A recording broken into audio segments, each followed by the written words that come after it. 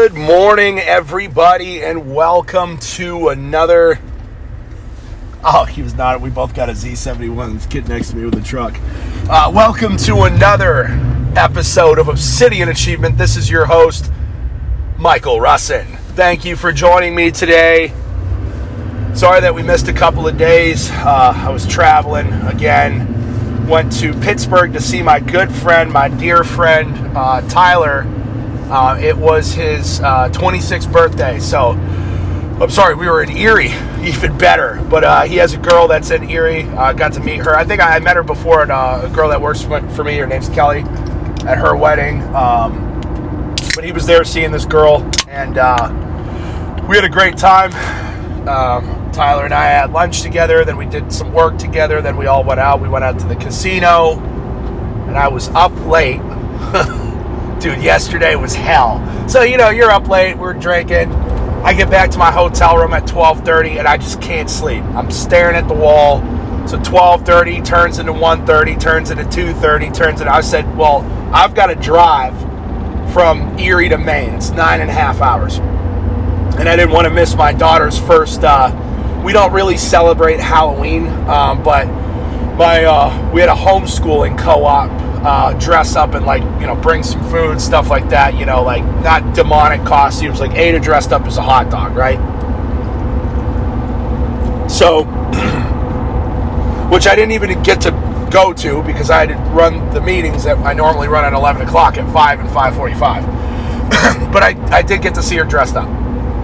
So, I'm laying there, it's 3 o'clock in the morning, and I'm like, dude, I'm just going to go for it. I get in the car, load up, start driving, and I get about an hour in, not even 45 minutes. See, the thing is, I'm used to leaving from Mayville. So from Mayville, you drive through Westfield, you get on 90, and you head towards Buffalo, right? You're going to go across New York State, through Massachusetts. So you're going all the way across New York State, all the way across Mass, and then up into Maine, right? See, you take 90, I can't remember the name of the other highway. It's mostly 90, and then 495, then 95. Boy, shit, I just missed my turn. See, I can tell I'm still sleep deprived. My head's not in the game. So, so I get 45 minutes in. So I've been on the road 45 minutes. I am dehydrated. There's nowhere to stop. It's 3 o'clock in the morning. Everything's closed. No rest stops. I'm 45 minutes into my drive, and I see the sign for Westfield. So at this point, 45 minutes into my drive, having left from Mayville, I would be getting close to Buffalo. Dude, I see the sign from Westfield because I was down south in Erie, and I been on the road for 45 minutes, and I was just gotten to where I usually would start the journey. I'm on zero sleep. My mouth is so dry, I can't even swallow spit. And I seriously came the closest to having a mental breakdown that I've come in recent memory. I almost started to cry. I swear. Because you're 45 minutes into it, dude. You're like, I got 9 hours left. And it was the longest 45 minutes. I'm like, you know what I'm going to do? I'm going to pull in at this rest stop up here. I'm going to pull in at this rest stop. I'm going to sleep, even if it's just 20 minutes. I'm going to drink a bunch of water. I'm going to sleep. So I'm getting close to the route, dude. I'm driving. It's the Angola stop right before Buffalo. Buffalo people know which one it is. It's the one with the bridge over the road that you walk across. And I'm getting closer and closer and closer. Finally, I see a sign, 15 miles. I'm like, this is going to be the longest 15 miles of my life. But I'll be able to kick back in my truck, drink some water, have some food. I was starving. We hadn't really eaten dinner. We went straight to the casino. And I get closer, and then I see the 10-mile sign, and what does it say? No restrooms, no food. All it had was fuel. I about lost my mind. So the next one was 52 miles, the other side of Buffalo. So I had to thug it out to the other side of Buffalo. I pulled into this rest stop. You would have thought I was a wandering traveler in the desert. that had just found water. I almost thought it was a mirage. It was a big, on the thruway through New York State, they got these really, really nice rest stops. They're really nice. Like sometimes they have like Shake Shacks, Chick-fil-A. They're modern, they're clean. They've got like sparkling water. Like New York State's done a good job with the rest stops. I stopped there and I slept. I think I slept for an hour and about 20 minutes in the back of my truck. I think I woke up because my truck shut off because it had been over an hour, and felt a little better. Got back on the road, started driving, and I'm like, dude, this is going to be the longest 9 hours of my life.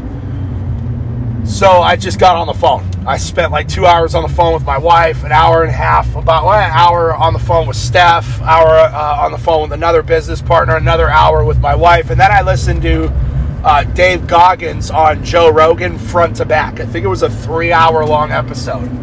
I think, now here's some content. That's my story, by the way. That's my story. I thought I was going to die. I was telling my wife, I'm like, I don't think I was going to make it. She's like, what do you mean? What's not making it? I'm like, I don't know. I might have just set up shop at a rest stop and never came home. Just lived off of rest stop food. That was the worst drive of my life. But so it's his second or third appearance on Joe Rogan to be the most recent episode. It's 3 hours long. Now, Dave Goggins, every other word out of his mouth is the F word. Like, literally, if you listen to him, if a sentence has 20 words, 10 of them are going to be effing. Listen to him, I'm telling you. Listen to this podcast. So, I don't, swearing, no swearing. I mean, and he addresses this a lot, why he swears so much. And he could do whatever he wants. I'm not judging. I swear. You know what I mean? I've dropped a couple on this show, too. I'm just warning you. Like, if you're going to play it around your kids, this bro sprinkles in the F word like Parmesan on a piece of pepperoni pizza. Pizza. And, dude, he hit on so many great topics.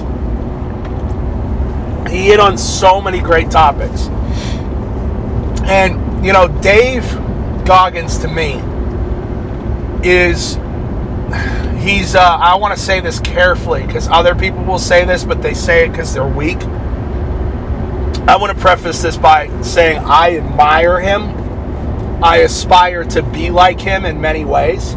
A lot of my training protocol and things that I do that I talk about with you guys, intentional suffering. I was into Dave Goggins way before he hit the big scenes. I can remember I was in life insurance. I made my whole team read his book, Can't Hurt Me. And I admire him. I think he's an animal. He's a machine. But he's a deeply wounded individual. And what he says is that he studies dark matter. So Dave Goggins was, he was beat. He got the shit kicked out of him by his dad growing up. His dad beat his mom in front of him.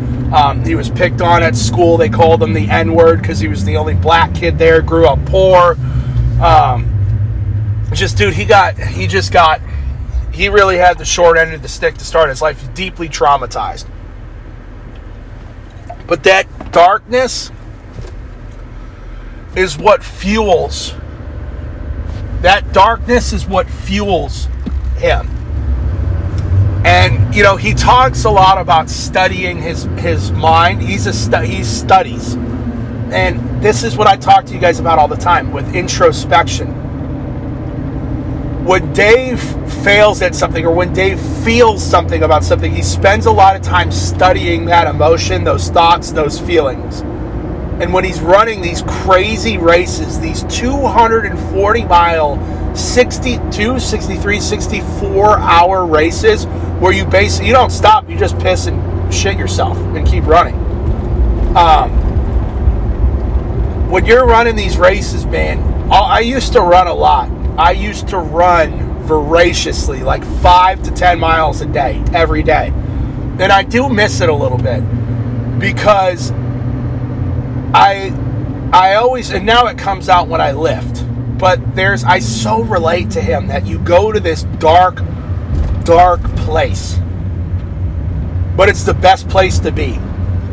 Like, Dave exists in darkness. He does. He's a crazy, wildly encouraging. He's inspired millions of people at this point. He's literally saved people's lives. Probably hundreds of thousands. But Dave Goggins lives in darkness. And I pray he finds Jesus someday. I really do. I've prayed for Dave's salvation many times. Because I know that there could be a lot, and maybe he doesn't want to heal.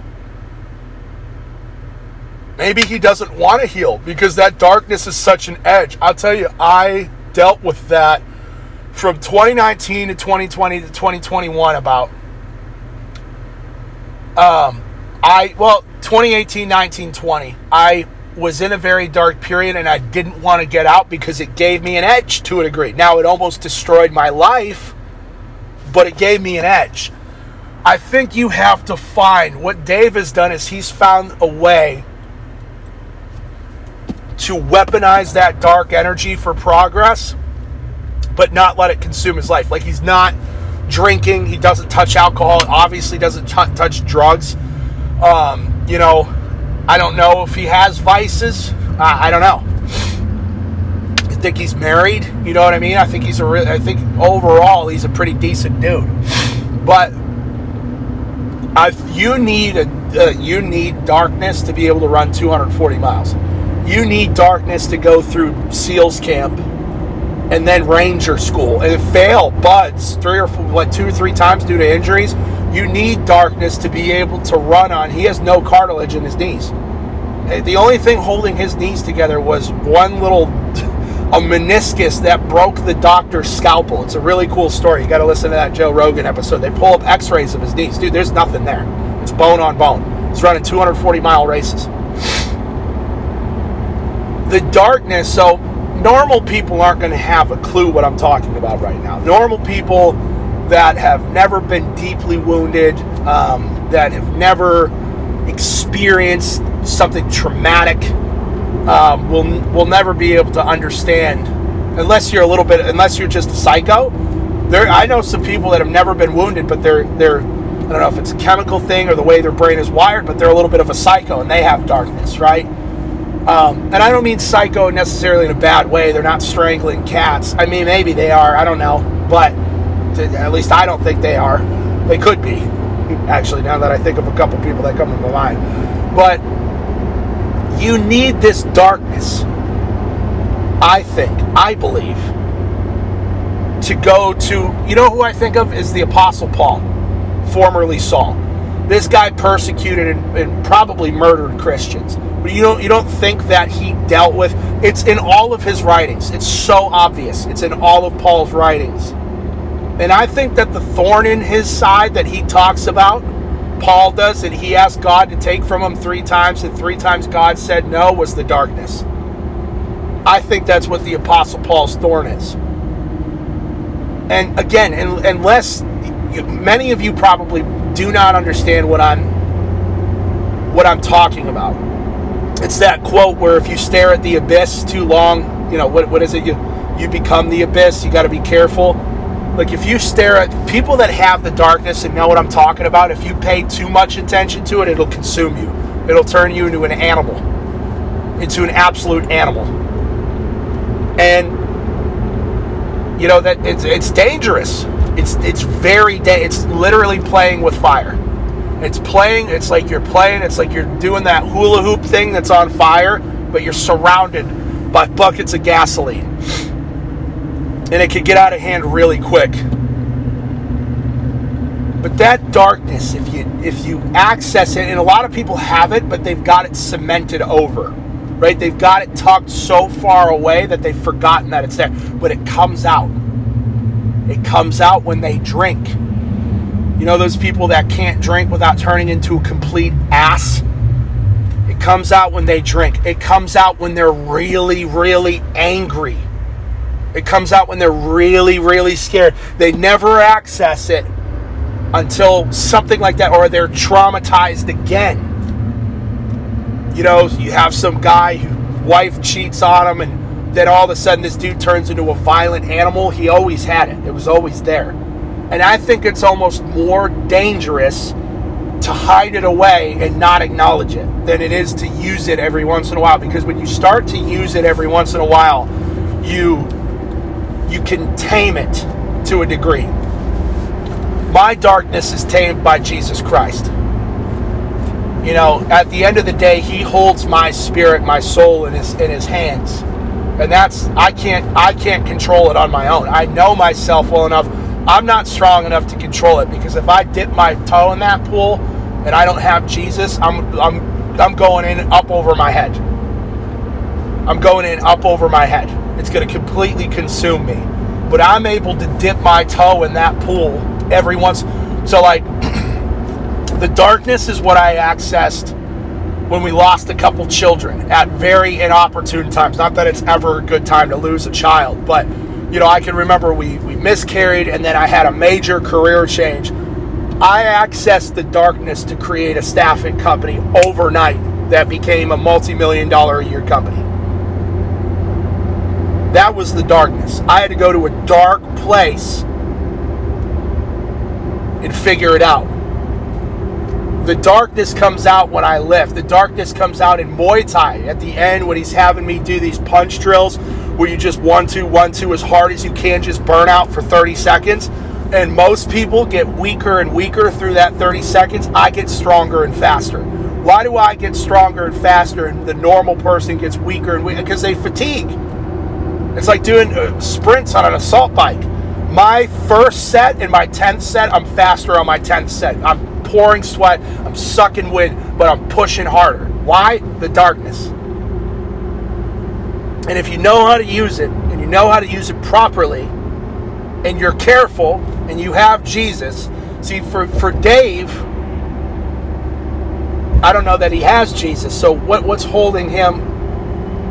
You know, what's keeping? I think it's just an obsession. He's obsessed with this ultra endurance achievement, right? It's all very interesting, but you know, I was thinking a lot about the darkness yesterday on my ride home, and like I said, some of you don't know what I'm talking about. Some of you know exactly what I'm talking about. So he ended talking about dealing with haters, and I loved what he had to say about it. I related to it so very strongly.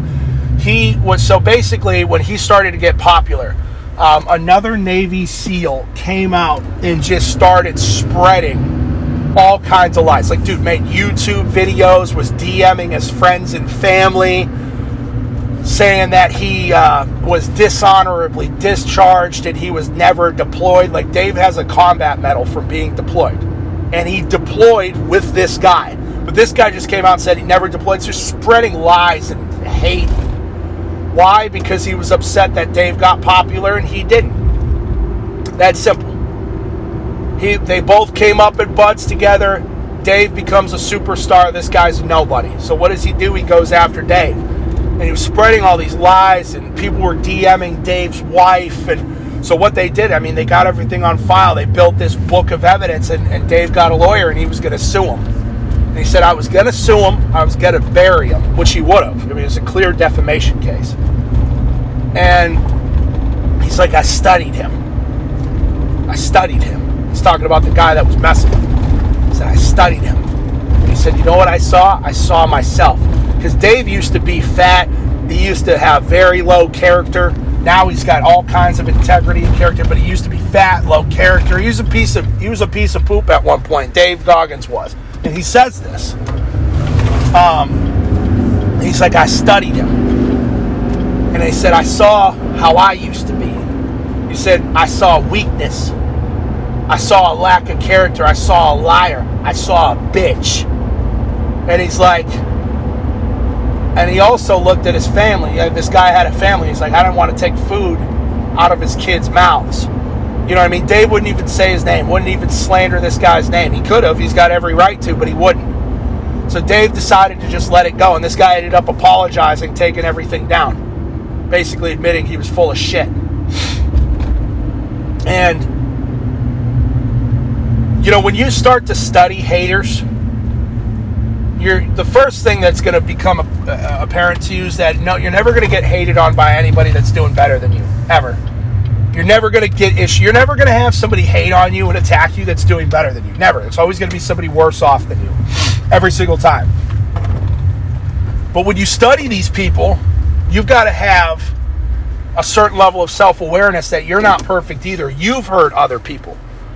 You're not perfect. You've damaged other people. But ultimately, you need to be able to look at these people and just see that they're a bitch.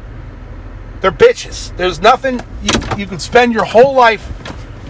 This is my thing. Do I want to spend my whole life fighting bitches? Or do I want to focus on me, my family, my career, my businesses, my health and fitness, and grow? Because there's no better. I posted this quote yesterday. I said the best way to defeat your enemy is to be nothing like them. The best way to defeat your enemy is to be nothing like them. And the best revenge is massive success. So I want you guys to think about these things today. This is what I was thinking about on my ride home earlier yesterday. And that's it. I'm at Muay Thai. I got to run. I love you guys. Let's get it. Peace.